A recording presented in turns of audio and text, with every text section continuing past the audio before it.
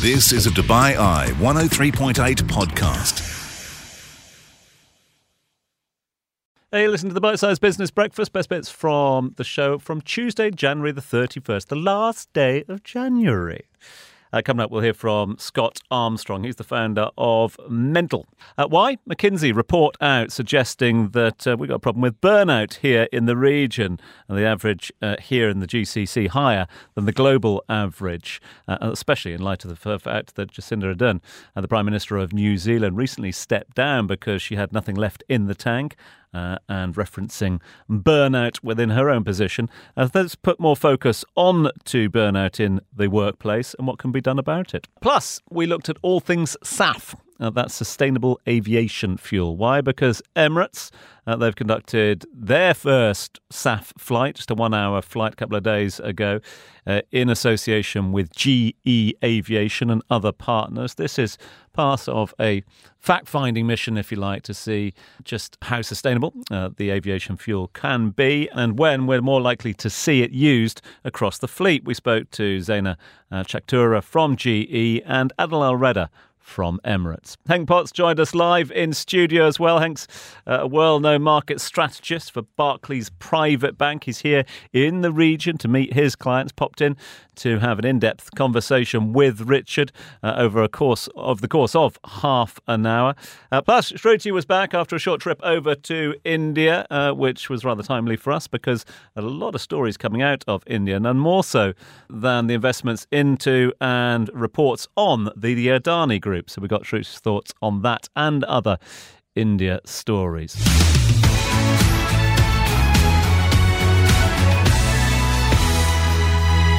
All right, then let's get some more detail on that top story now. $400 million investment in the Adani business empire by IHC, the Abu Dhabi-based company. Let's get more on Adani now. Producer Shruti Rajendran with us in the studio. Morning, Shrut. Morning. So you just come back from India within the past few hours. You were there for 4 or 5 days or so.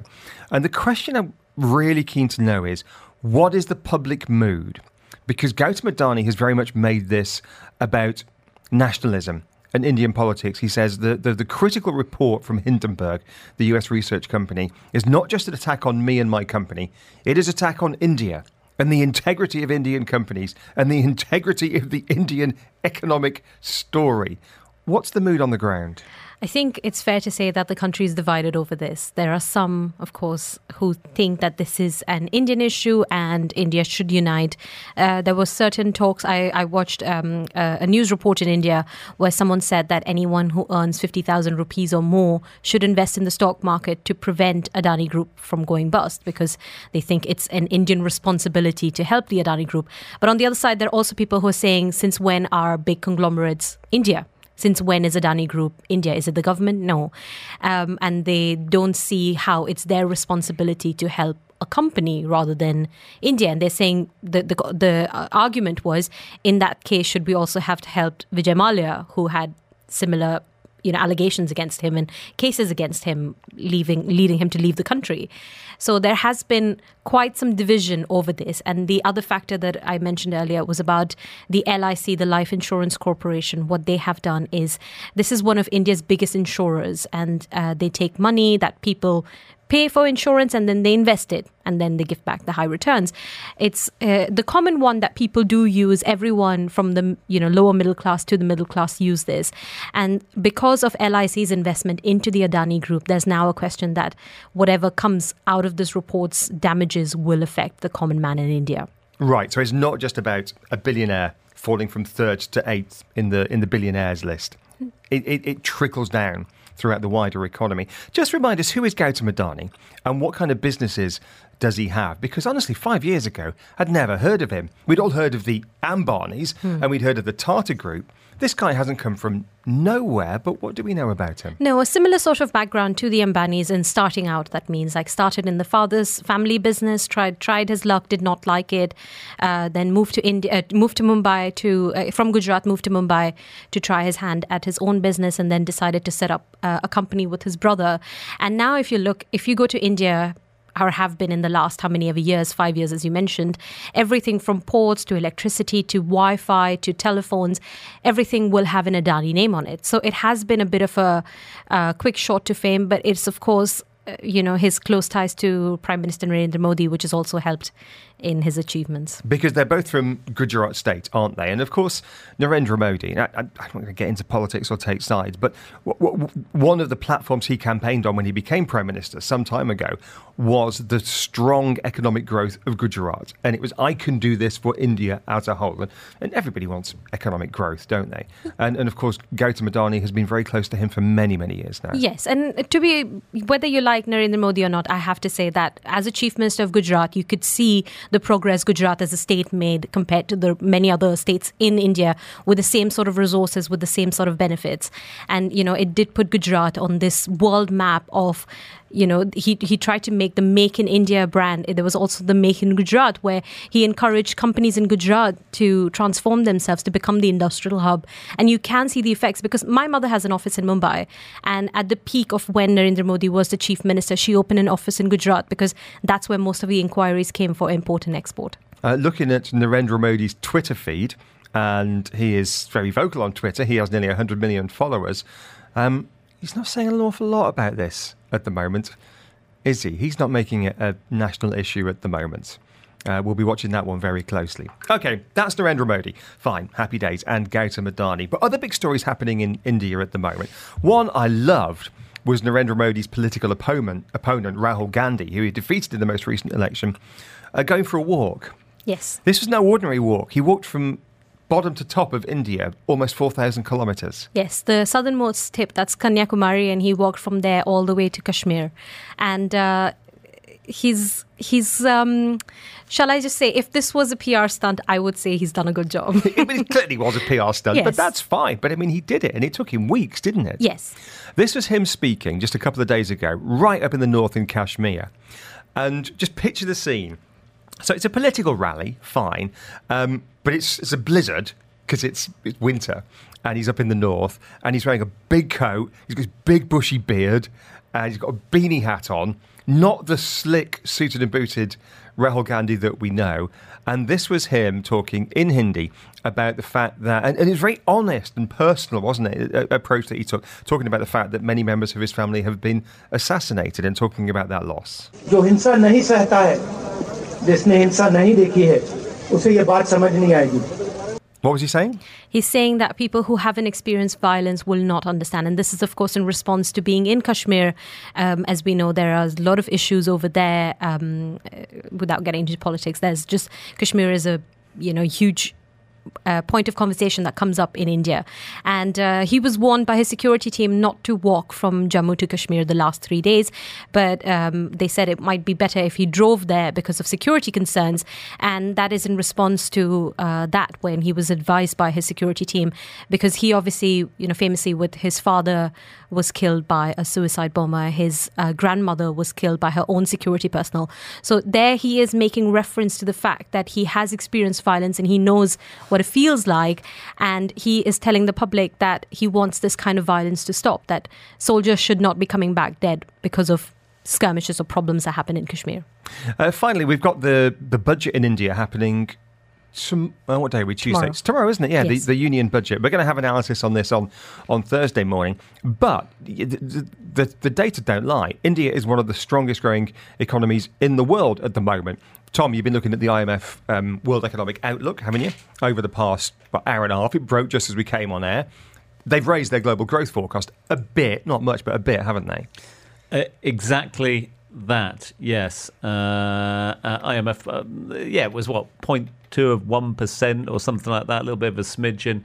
But the global growth outlook, good, positive, because but there are a lot of buts with this, aren't there? A little bit of a smidgen of growth, but there says that the full recovery is only just starting at the moment. But we'll take the little positives at present across the region, despite them also reducing a bit their outlook on Saudi Arabia, as was reporting in the headlines. World's fastest growing major economy by some distance at the moment. India.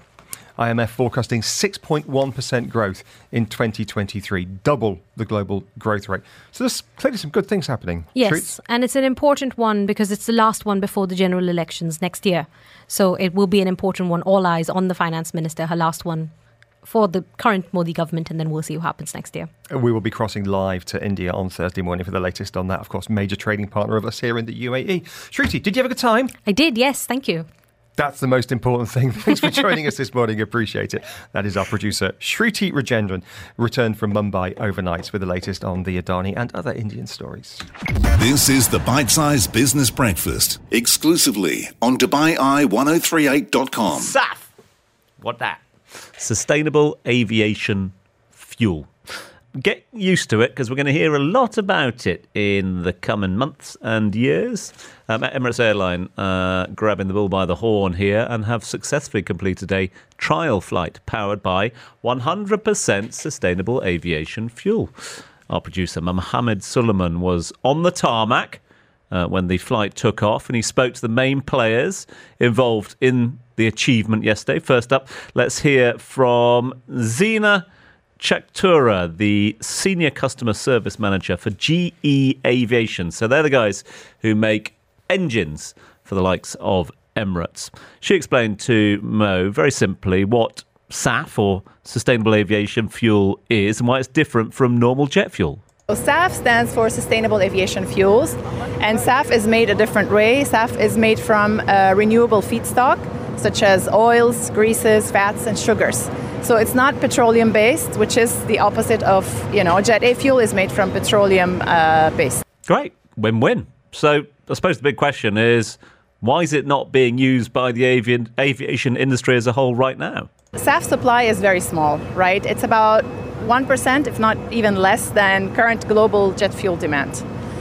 So we're a long way from there, but I hope that through demonstrations like these and events like these, we raise awareness about SAF, and we get, the whole industry and governments to come together and incentivize companies to produce more SAF so that we can achieve our net zero goals by 2050.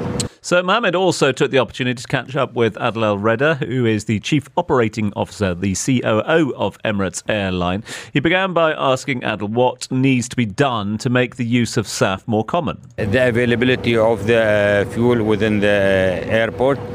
As you know, not many companies and countries are managing this fuel. And today's flight, we have imported the fuel from Finland and United States. You can imagine the logistical difficulties we and our partner ENOC have gone through to make such quantity available in here, and that's for one flight.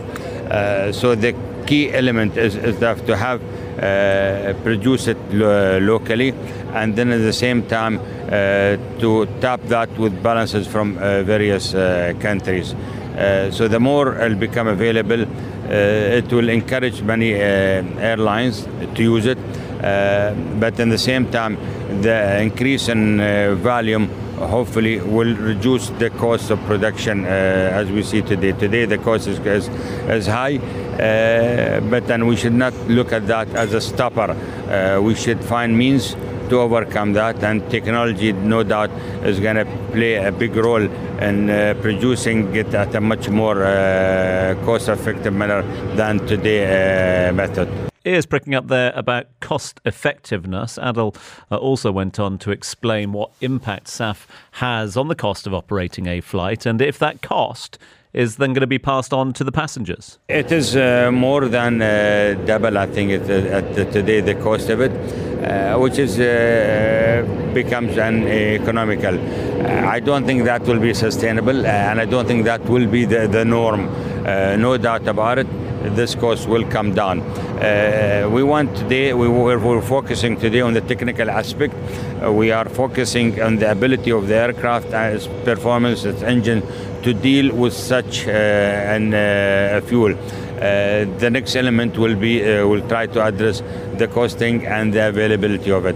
All this, I think, it will go down once the fuel become available in quantity. So availability an issue, cost an issue at the moment, and obviously the passing on of that cost and who's going to pay for it, something that the airlines themselves need to get around. Finally, then, Mohammed asked him about how 2023 has started for Emirates. What we are on the final day of the first month, January coming to an end, and his outlook for the rest of the year. So let's get an update on how it's been for Emirates in the first 4 weeks of 2023. So far, it's been a great year. I think the demand have gone above our expectation. It's been a good year for the airline industry. It's not only Emirates.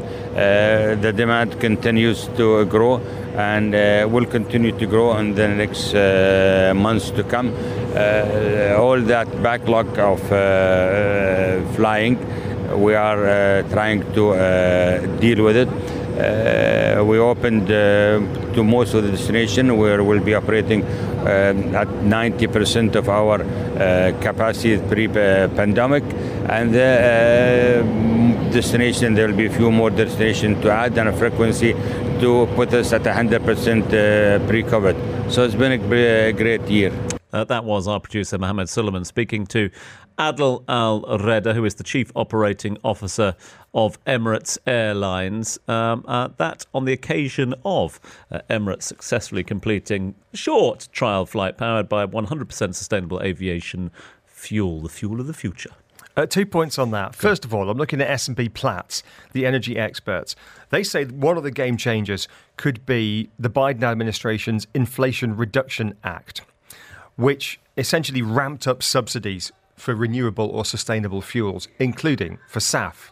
And so they say that while on the open market, SAF is at least double normal jet fuel kerosene, if you factor in some of the rebates that you get through this act, it's not that big. So, for example, they say US West Coast SAF, and their S&P Platts, so they know, is $8.3 a gallon. Think about it in terms of filling up your car, whereas your normal jet fuel is $7.8 a gallon. Now, that's not a massive difference, is it? You're talking 50 cents on $8. So there's a 7% difference. That is with government subsidies, so it doesn't mean it's sustainable going forward, but it could be it is a catalyst for more companies coming into the production of this. And then you get the economies of scale kick in. That's why governments subsidise these things in the short term, to get economies of scale kicking in. The other point I was going to make, or question to ask, hearing from Adel there, speaking to producer Mohammed, talking about, people, revenge tourism, revenge flying.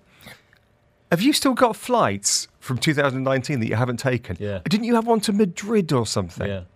Taken it? So I have to take it. I double-checked it yesterday. I've got to take it by the 21st of this month. I concluded yesterday... January or February? Sorry, February. And I concluded... And I was looking at maybe going to watch Spurs against West Ham or something like that. But I'm just going to have to do the request a refund because I ain't getting away in February. Oh, right, okay. Oh, so you could change the flight? Yeah, it's there. Spurs and West Ham aren't playing in Madrid. They're not. No, you can change it to anywhere in Europe. But not happening. I've got one to Sri Lanka with your brother to watch a cricket match. That must have expired by now. Morning, Hamish. Catch up on the business headlines with the Bite-Sized Business Breakfast. Right, let's talk markets. Let's talk economics now. Henk Potts is market strategist with Barclays Private Bank, based in London, regular visitor to Dubai. And thank you, Henk, because you always make time for us on Dubai Eye. Ahlan wa sahlan, welcome to the studio. Thank you, lovely to be with you. We've got Henk with us until 9 o'clock this morning, so a good 20 minutes. Any comments or questions about where you're investing your money this year, ping them to us, 4001. Send us a WhatsApp, 048715500. But I'm going to kick off. We've got two big economic stories today, the IMF report and the meeting of the Fed later on today. I'm going to start with the Fed and what we expect. This is Jay Powell, the head of the Fed, speaking recently, his views on inflation. We see now, as we've been expecting really for a year and a half, that supply conditions would get better and ultimately supply chains get fixed and demand settles down a little bit and maybe goes back to services a little bit and we start to see goods inflation coming down. We're now starting to see that in this report and the last one. So even Jay Powell admits that inflation is coming back under control to an extent. What are you expecting this week? Yeah, listen, I think they are focusing on inflation. Inflation has been moderating in the United States. If you go back to the December report, CPI fell 0.1% month on month. Doesn't sound like much. Remember, that's the first decline that we've seen in 2.5 years. Should remember the annual rate is still at 6.5%. That's still elevated. It's still more than 3 times the official target level, but has been decelerating for 6 consecutive months, now back to its lowest level since October 2021. The good news around inflation is that goods inflation has been significantly weakening on the back of elevated inventory levels, an increase in terms of capacity, a relaxation in some of those restrictions. I think when you look at other factors, well, the reality is tighter monetary policy inevitably will result in terms of a moderation in terms of demand. Labour markets, we think, will come into better balance. Remember, the Federal Reserve were incredibly aggressive in terms of hiking interest rates during the course of last year. 7 consecutive increases to the tune of 425 basis points. But we do think we're coming towards the end of that hiking cycle in the United States. We think it will finish with a string of 25 basis point increases, including 0.25% tomorrow, followed by a similar raise coming through in the March and in the May meetings. We've got the terminal rate for Fed funds at 5 to 5.25%. There are those who think the Fed should pause now. In fact, should have paused last year. And a lot of them are Democratic politicians in the United States. Let me read this quote to you from Senator John Hickenlooper, who has written to Jay Powell and the Fed this week saying, you have to pause. And he said the following: interest rate hikes are the Fed's bluntest tool, and officials have already wielded that hammer repeatedly. He says raising rates now, when prices may come down, would be foolish and damaging to American consumers and small businesses. And he's not the only one saying that. What do you make of that argument? Well, the reality is inflation is going to be coming down. We've got US CPI averaging 2.4% in the fourth quarter of this year. And I think it's going to be a bit of a tough time for the US economy. We still think it's going to be a subdued performance on the back of lower levels of household consumption growth, the weakness that we're already seeing playing out in terms of the housing market, and of course lower levels of investment. So those tightening of financial conditions are having an impact. But the reality is, I think the Federal Reserve wants to be sure that they've tamed the beast of inflation. They don't want to go too early. They don't want to make a misstep. But I think as we look further out during the course of this year, as the economy really starts to slow down, as we get confirmation that inflation has indeed moderated and labour markets cool, remember they've been watching the labour markets very carefully indeed, then that will allow them to pivot towards an easing stance. So we think there's the potential for cuts at the end of this year. In fact, we've got 25 basis point cuts penciled in for November and December. So I think it will eventually start to come through, but it's probably too early to suggest that's going to be the case at the moment. Your country, the UK, European Union, also been raising rates, but that's in stark contrast to the approach we've seen in Asia. China and Japan, two of the world's 3 or 4 biggest economies, have kept rates rock bottom throughout this. They're more worried about growth than inflation. I am definitely team China and Japan on this one. I think they've got this one spot on. Well, they're in a very different position. We should remember that. We haven't seen the same level of price pressures coming through, certainly in Japan for many years, but also in terms of China. So it's really been about promoting growth coming through from that. If you look at the UK, inflation expectations still remain very high. We think UK CPI will average 7.3% during the course of this year. In Europe, we think inflation will average 5%. The good news around Eurozone inflation is that we're starting to see the benefits of government intervention in terms of energy markets, lower electricity and gas prices coming through. But wage inflation is a big concern in the Eurozone. You've got increases in minimum wages coming through. We know the powerful unions are demanding higher pay for their members, and that is going to have an impact in terms of inflation expectations. And that's keeping some of the pressure up on the Bank of England and the European Central Bank. So we think we'll see 50 basis points coming through from the Bank of England on Thursday, and a similar move from the European Central Bank. OK, that's one big economic story this week, the Fed and interest rates.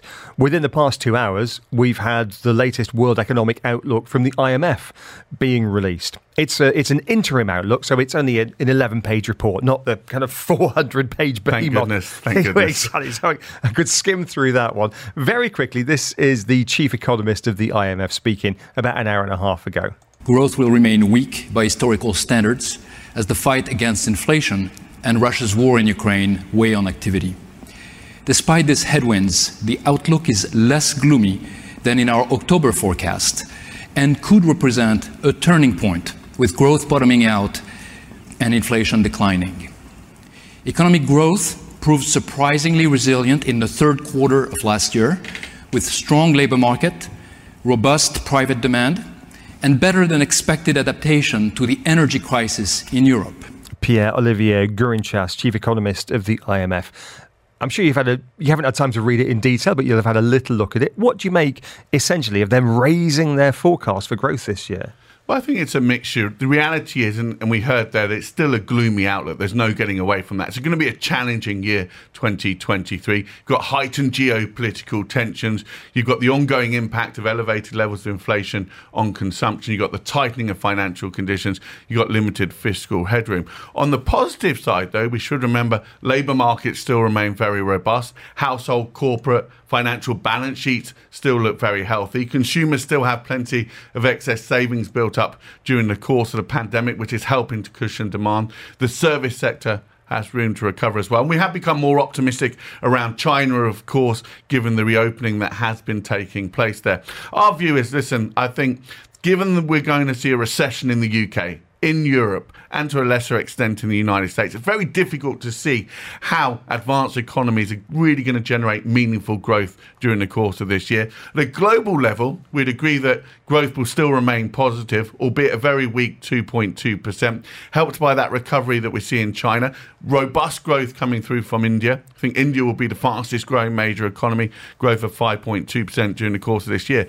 We should put all that in some sort of context, because the reality is growth at 2.2% would represent the third weakest outturn for the global economy in the past 30 years, outside of the contractions that we saw in 2009 and 2020. Henk Potts is market strategist at Barclays Private Bank. He's based in London. He's here in Dubai. Appreciate your time. Just the highlights. This is the Bite-Sized Business Breakfast. Let's just go back to that McKinsey report that we were speaking about a few moments ago.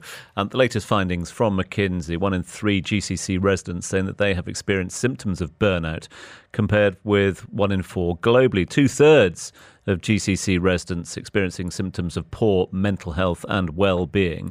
Nearly as many experiencing physical health challenges, according to this latest research by the McKinsey Health Institute, the MHI. Let's get some more on that with the mental health advocate, Scott Armstrong, also the founder of Mental, joining us here in studios. Morning to you, Scott. Morning, Tom. Nice to see you as always. Could employers do more? Employees could do an absolute lot more. And if they do so, the bottom line of all of this is they'll make more money, which is something we've been talking to the business world a lot about, which is embrace this, and it's actually good for your bottom line. I mean, in terms of how concerning are those numbers? A, concern, but B, surprised. You surprised that GCC has higher rates than global? I'm not, but that's because I've been tracking different pieces of research over the last year. There was very recently the Cigna 360 Wellbeing Survey, which captured 98% burnout here in the UAE. We've had recently the Bupa Executive Survey, which they cite something called the boss loss, which is 94% of bosses in the C-suite saying they're also suffering burnout, 20% of them acute burnout, more than half of the bosses looking to move on to another role, which is also cited in this research as well, the McKinsey research, which shows you that in this part of the world, employees twice as likely to be looking for a new role to try and seek that better work-life balance. So for me, not surprising.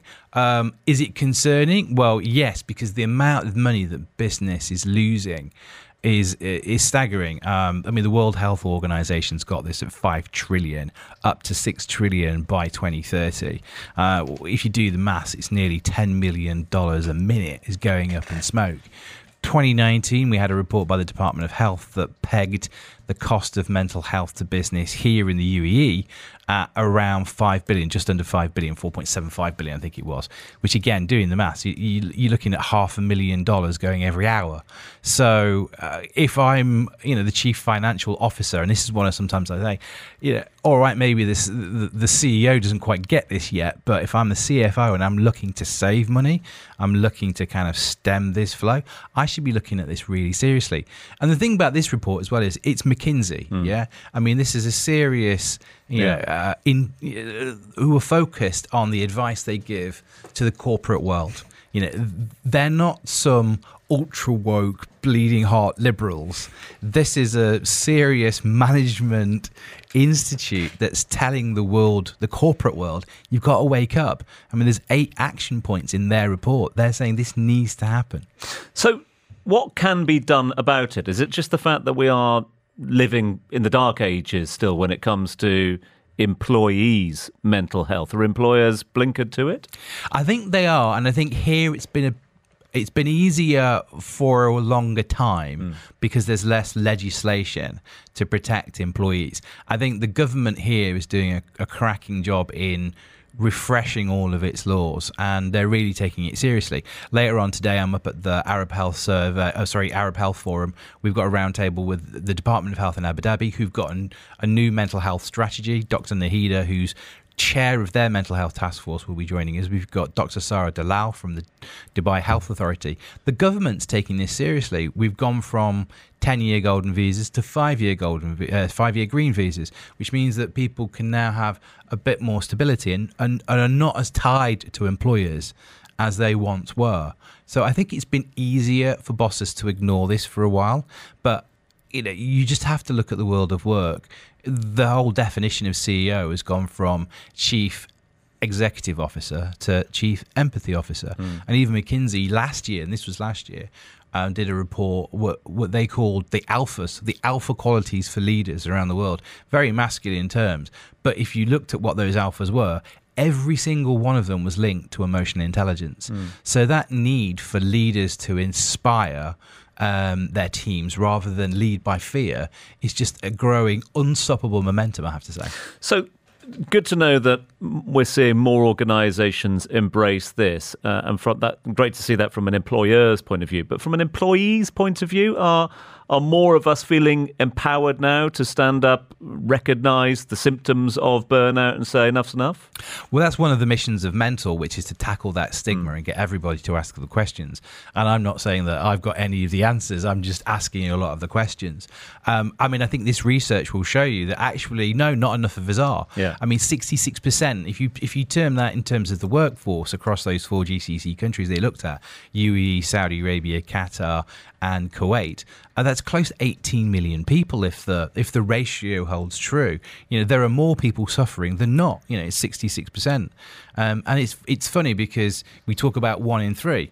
That's also the same when it comes to people suffering from mental health from the World Health Organization. The global average is 1 in 4. Here in the UAE, there's been plenty of studies done that says it's 1 in 3. There's 3 of us in the room. Which of us is it, has it been, or will it be? I mean, I can answer that question. It's been me, and I've got lived experience with it, which I'm very happy to talk about. But it is a private pandemic. There are so many people suffering in silence. And again, this is costing business because we have absenteeism, but then we have presenteeism. And the myth is that presenteeism costs less than absenteeism. And it's not true. If someone's absent, you can put systems in place, work colleagues can shoulder the burden.